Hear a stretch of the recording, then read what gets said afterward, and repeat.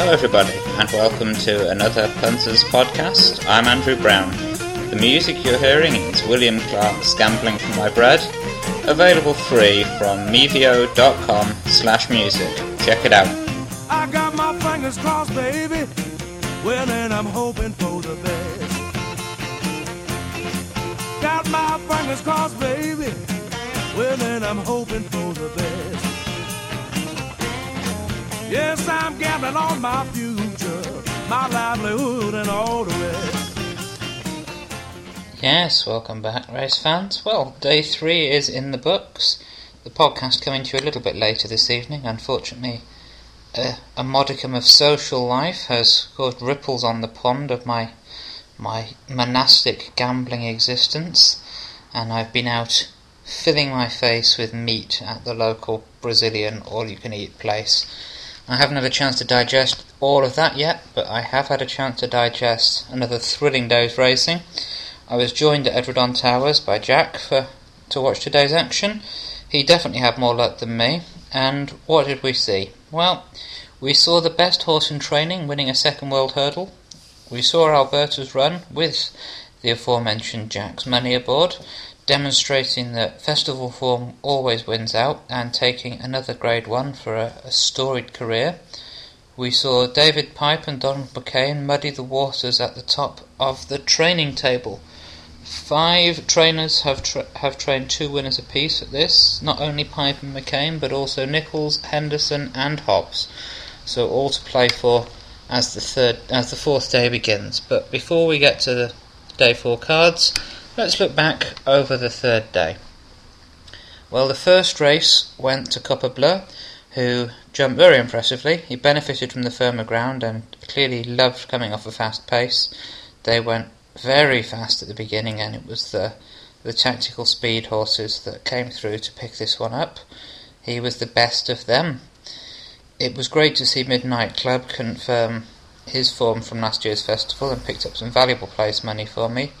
Unfortunately, King's Forest was good, but not quite good enough. He'll get stronger, and there'll be other days for him.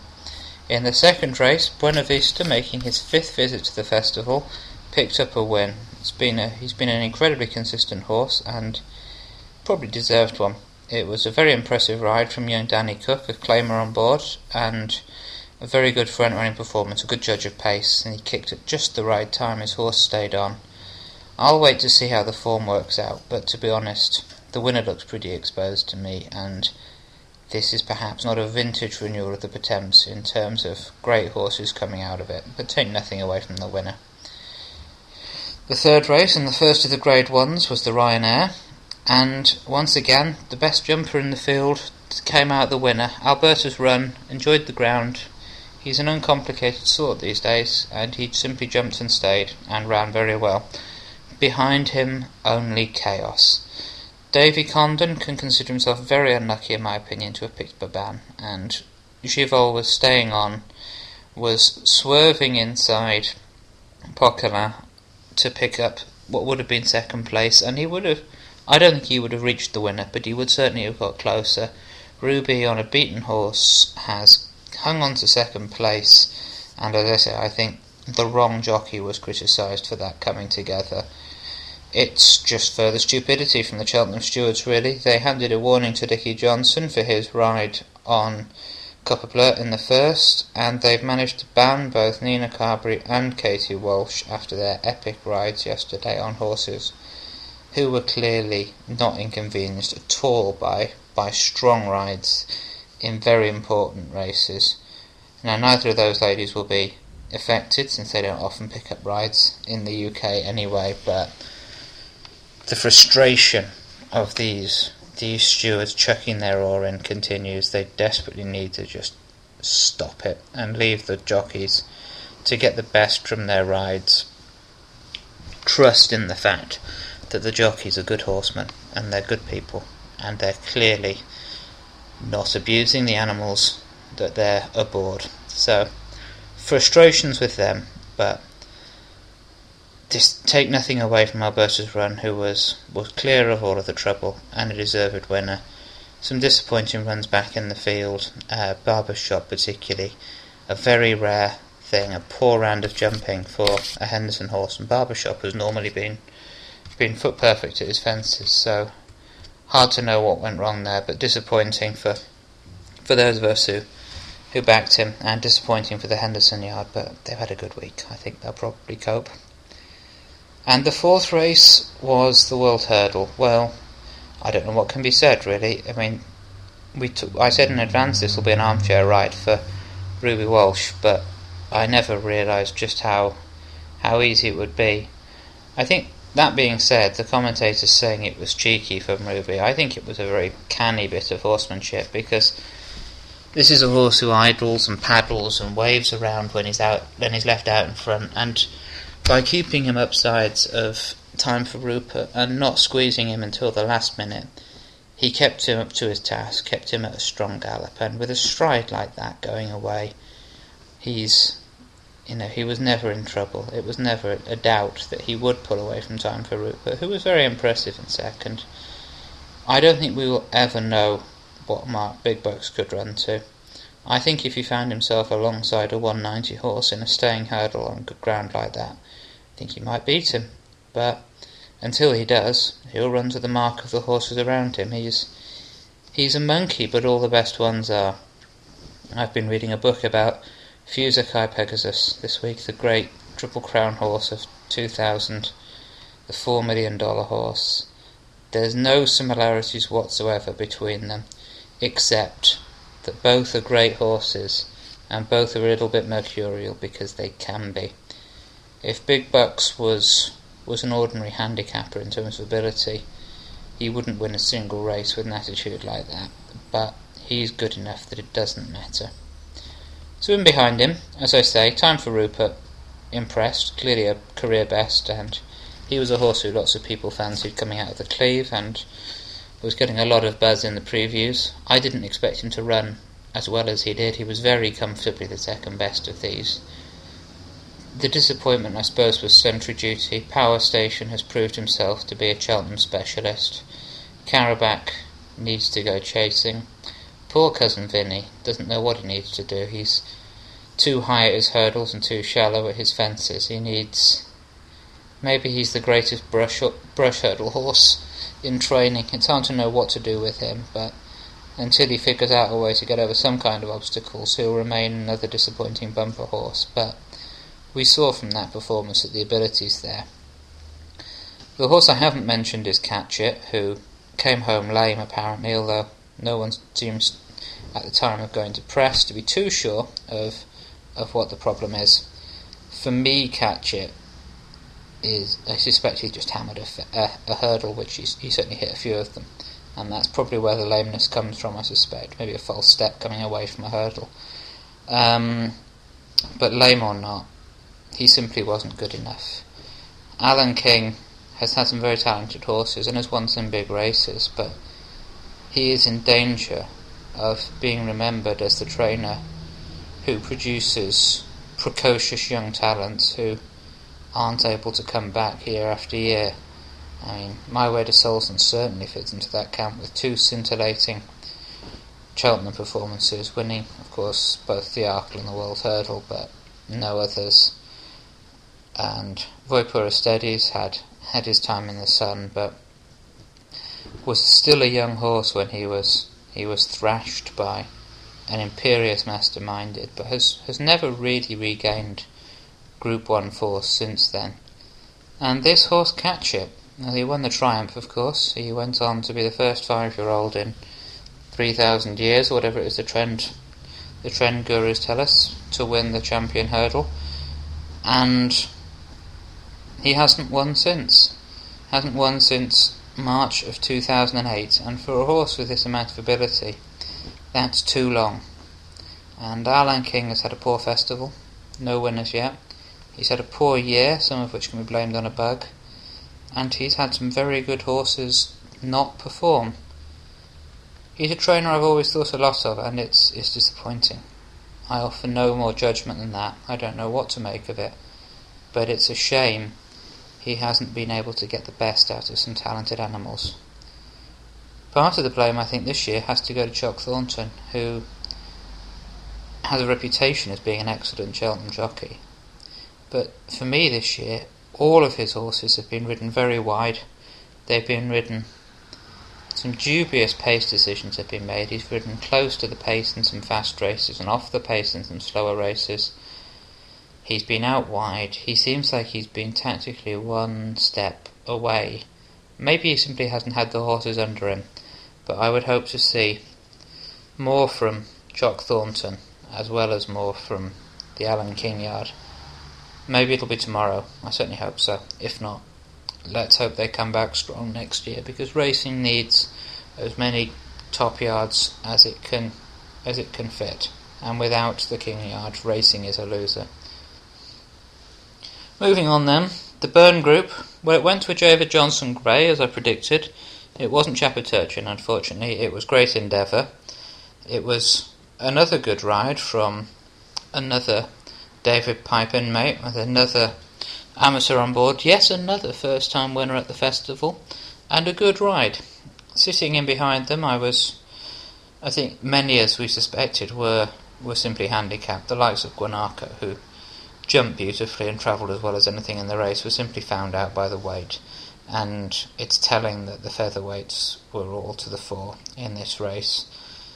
Nick Morden had maiden Taipan rate. I was wrong about him. I spotted that he had good ground form, but it's true that all of his best form comes left-handed on sharp tracks. Maybe Aintree will suit him better, but it may just be that he needs to stick to Nace, as Nick Morden suggests. So, a disappointment for our money there. But we picked up some money with Gallant Nui, who was gambled on. I was on at 14, so I hope you found some 14s or some 12s. He was 11-2 at the off, and was placed a never better third, closing in on the winner, who quite justifiably was tired out front. That was Ballabriggs. His stablemate Kashachurian set a harsh gallop, and Ballabriggs was the only one who went close. Those of you who have been following my blogs for years will know that he's a horse I've always thought a lot of. He was a chaser on my horses to follow list for a while back there. I thought he'd reached the peak of his ability, and I'd lost interest in him. That between him and Madison de Burley, that's twice I've done that with horses who have won big races at big prices. So perhaps the lesson, once again, is patience. I think there's maybe more to come. He won that off 140 as a top weight. He certainly wasn't hidden from the handicapper, but he's improving past his mark.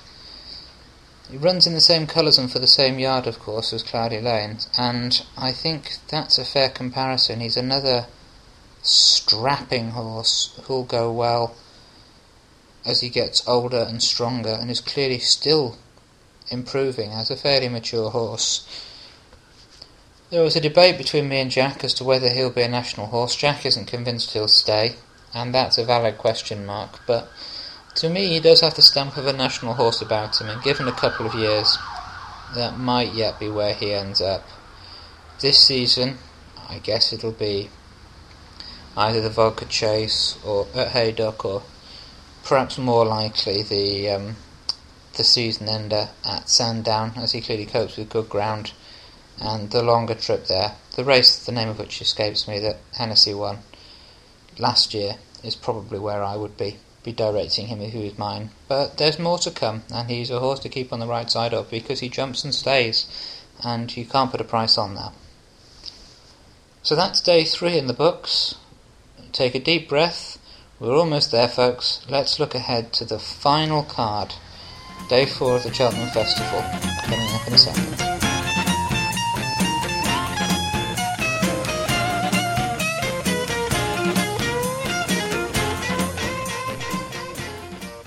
Well, the curtain opener for the 4th day is traditionally the Triumph.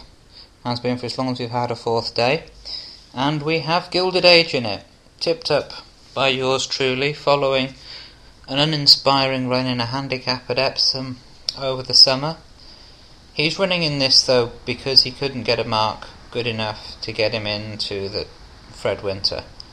I don't think he'll do well enough. As discussed, there are serious question marks over the Alan King yard at the moment, and whilst I do think Gilded Age has some ability, I can't see him placing in a triumph. I suspect that anti-post money is as gone as it would have been if he hadn't turned up. But you never know. Stranger things have happened, and I won't rip up the ticket just yet. So who do I like in this? Well, as I said yesterday, you have to draw a line through the Irish form after seeing how badly beaten all of the Irish horses were in the Fred Winter, and some of them were fancied. Advisor's form was given a boost by that of Sanctuaire. The yard must know what they've got. Advisor's unbeaten over hurdles, and given how dominant Sanctuaire was, assuming Advisor is as good or better, he must have an excellent chance in this. And the other one for my shortlist, as I've said in the past, is West Lynn Wins. He's been off the track for a long time, but he's got very solid form, only beaten once, and that by Mill Chief. He has an excellent chance in this, and as I say, I think he's got the courage to go well here. So they're the two for me, West Lynn Wins and Advisor. Very little to say about that race, really, and we'll move on to the second, which is the County Hurdle, and this is a nightmare. Even by festival handicap standards, I haven't got a clue, and my only advice is don't bet. This will be an absolute stay away for me. But for those of you who, like me, are looking for a place pot, what should be on it? Well, Inventor's impressed, the yard are flying, but he's got little or no. He's got no course form, he's got little experience at all, and virtually no experience in big fields. And to me, those are significant question marks, so it's a no for the McCain horse, who I like, and I think will go well in future races, but not here. Belvano will be popular. He's had his form franked by Minora in the Supreme. I don't think at the price he's available he's good value. I don't trust his hurdling, and I wonder if he has he's another who might be undone by experience in the hurly-burly of this race. I do like Eradicate, who's also from the Henderson yard. He's been raised £8 for winning the Scottish County Hurdle earlier this season. We haven't seen him since. It seems possible that £8 rise is sufficient, but I wouldn't entirely rule him out. He's clearly one who must be up there. Another you can't rule out is Rock Noir, who is unbeaten in France and is ridden by A.P. McCoy. However, it's his UK debut. He's carrying top weights. He's never seen ground this fast, so there are huge question marks, but it wouldn't be a total surprise if he dotted up in this. He could easily be the best horse in the race. There's simply no way of knowing, and John Joe and JP and AP wouldn't get involved unless they thought this was some kind of horse. So he's got to be on the shortlist. And the third one I'd shortlist is D.E. Williams. He's been very consistent over 2 years, no offences. He's won his only previous visit to Cheltenham, and he may well be in the grip of the handicapper by now. The mark looks stiff enough, but he should be there or thereabouts, and as I say, he's another one who, if I was looking to get a horse placed, I wouldn't rule out D.E. Williams. But the two who are top of my list are Rock Noir and Eradicate, but it's a no-bet race. The third race is the Albert Bartlett, and following my trip to Harris Regoning's preview, some of the comments, especially those of Mike Cattermole, sent me scurrying back to look through the video form at Silver Kate, who he had some very good words for, and was saying if she was from a bigger yard, she'd be half the price, that the form is as good as anything in the race. He's a good judge. I respect him. I think he's right about all of that. However, I don't think she seems to act on good ground, but I think most of her form is on soft. I think this is a big step up in class, and I think she's done, and she's got a big task up against the boys. So I'd love to see her win it. I'd love to see a little Abergavenny yard pull this one off, but I'm not convinced that she's going to be good enough, unfortunately. One who is certainly good enough is Quel Esprit. He ran 2 days ago, of course. If he's well enough after that early fall 2 days ago, then he's got a chance. But I'm put off by the fall. I'm also put off by Willie Mullen's comments in the Racing Post in advance of that race, where he was saying that the ground was completely against his horse. So between the ground and the fall, he's one I'd draw a line through. So who will I be backing? Well, I've tried to oppose the favourite. As you know, I always try to oppose favourites. But Telmasini has got rock solid form. He'll like the ground, he'll like the course, he'll like the extra trip. He's got a good jockey aboard, the yard are in form. It's difficult to pick holes in his form, and he's a justifiable favourite to me, and he's got to be on the short list. If you want another one, Enterprise Park, there's a bit of a question mark about the ground, but he's got excellent form. Will like the trip, and he should run very well indeed if he copes with the ground. But Telmasini for me is going to take all the beating in the Albert Bartlett. I would again be very reluctant to be supporting any Irish horses, with the exception of Enterprise Park. I simply don't think that the Irish form stacks up, and unless there's an improver in there, those who are exposed as not good enough. So the Gold Cup, well, we talked about this in detail. I'm sure anyone who's still listening to a podcast like this has read about it, has formed their own opinions. There's so little left to say, we just want them to run the race. I think it should be a win for Cato Star. I hope so. It takes a good horse to win a Gold Cup, a great horse to win it twice, but to both regain a Gold Cup and then win it 3 times, he'd be taking his place amongst the greatest steeplechasers of all time. And without wanting to get into a ranking discussion, he's earned his place amongst the greatest, with his record at a number of tracks, in a number of Grade 1s, and now his longevity coupled with his flexibility as to distance. He's among the greats. I really hope he wins. I just hope we get a good race. I hope that the Denmans and the Couldines and even the Imperial Commanders serve it up to him. We see him win a good contest. And then we'll all take a deep breath.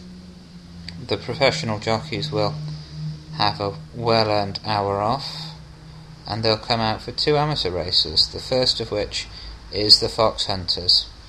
And everything I hear from people who follow these things says that this will be a benefit race for Roulet Cool. He's got excellent form in graded races at Auteuil. He's a young, talented horse, and given the field he's up against, it's going to be very difficult to oppose him. And he's one I like very much for the Whaley Cohen outfit. If I were to oppose him, I think it might be with Trust Fund, who ran in 3 very good Hunters Chases last year, winning at Aintree and finishing his season winning over course and distance in the Cheltenham May meeting. Tom Greenlow's a good jockey. We know he can be turned out fresh and go well. We know he likes spring ground. And whilst he perhaps is, in terms of class, we assume below Roulet Cool, he's a proven commodity, and that's a valuable thing. So don't rule out Trust Fund as being the one to oppose Roulet Cool with. The next race is the Martin Pipe, and once again I'm dodging this one. As with the County Hurdle, there's no bet for me in the Martin Pipe. It looks totally impossible. A short list. Well, Balthazar King has got an excellent jockey aboard. He's tough, he's consistent, and he goes very well over this course. He may be exposed, but I think he's a quality horse.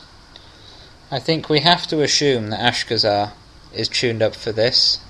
Obviously, David Pipe would love to win this for his dad. It's a race named for his dad, of course. And if this trip suits better than the trip that Ascot did, he could very well go well, and I think he will be suited by a return to Cheltenham and a return to this trip.